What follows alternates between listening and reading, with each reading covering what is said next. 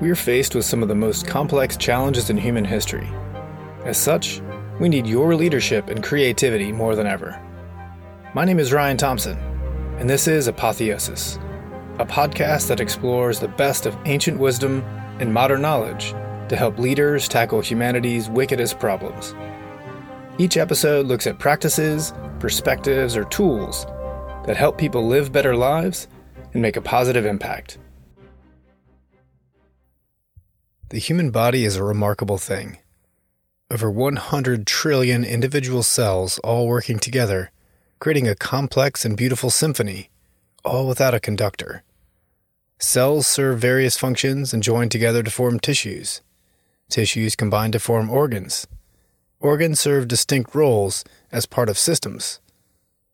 When each of these components does its part, the body is healthy, active, and capable of seeking energy to survive another rotation of the earth. When the parts function, the whole survives. The organism stays alive. In the case of humans, we have a unique opportunity to observe this masterful integration of cells, tissues, organs, and systems with a conscious mind. Yet, despite being aware of this nearly magical process, we don't play much of an active role in its functioning. We can't really improve on it, but we can certainly impair it. For example, if we smoke 2 packs of cigarettes a day, our lungs will blacken and deteriorate. Eventually, our lungs will fail at their fundamental purpose, extracting oxygen from the air. The repeated damage to lung cells from inhaling toxic chemicals might cause a tumor to develop. Left unchecked, this malignant tumor might invade other parts of the body. This cancer spreads, its cells replicating without any regulation or control. Cancer provides a compelling example of a system far out of whack, going so far as to be lethal. This episode is part of a series on values that have informed this podcast and my life and work. Our bodies serve as a powerful metaphor for the value of integration, various component parts working together to orchestrate a greater whole. We tend to take our body's health and proper functioning for granted. When the body is healthy and all the parts are working in synchrony, we're capable of amazing things. When the body is beset with illnesses or injuries that impair our systems, we suffer in both body and mind. We're less capable of achieving our goals. Likewise, we can take for granted healthy institutions like families, businesses, or democracies. When the parts of each of these systems do well, life can be happy and fruitful.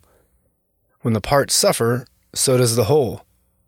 The damages in our relationships or organizations might not be as apparent as blackened lungs and tumors, but toxic imbalances can be just as lethal. These systems all rely on healthy integration, a value that has served me well for many years. We often speak of work-life balance or body-mind-soul balance. These are noble goals for sure. But after aspiring to reach this ideal for a while, I realized that balance was not quite the right idea. We'll never truly achieve a balance between our professional and personal lives. For example, we typically spend far more hours at work than any other activity.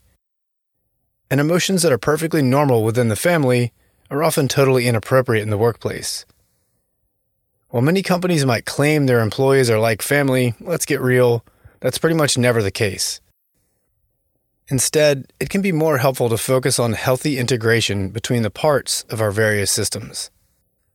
Each aspect of our life can contribute something vital to our overall well-being and a more fulfilling life experience.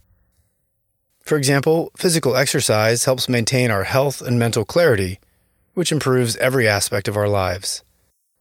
Likewise, close relationships with friends and family contribute to mental well-being, which helps us to be our best at work. Attention to integration in the workplace can look like the work machine that Ray Dalio describes in his book, Principles for Life and Work. The organization comprises individuals who specialize in different functions, which form departments. The departments integrate to create systems. When any part is not contributing, the machine does not produce as efficiently as it could. If any part of the machine stops receiving the resources it needs to succeed, the machine risks failure. We look after our bodies by paying attention to the food we eat exercising, and listening to our body's signals. Likewise, we look after our mental health, relationships, organizations, and societies through an intentional effort to look after the parts and provide necessary resources. We must be intentional about an equitable distribution of resources to each system and its components. We should be aware of imbalances or excesses that can derail the integration between parts and systems.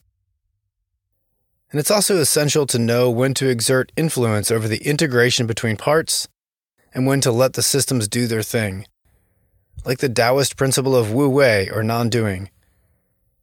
Clearly, finding the right balance and supporting healthy integration within the parts of your life and work is more art than science.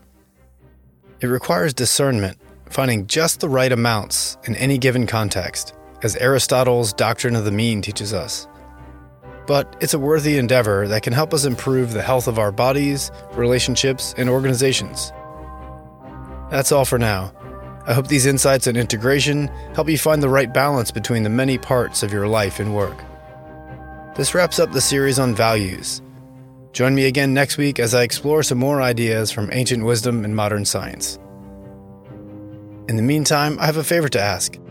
If you can leave a review or a rating for this podcast on Apple Podcasts or Spotify, that would really help me reach more people with these ideas. Connect with me on LinkedIn or check the Project Indra website for more info. Until the next time, be well.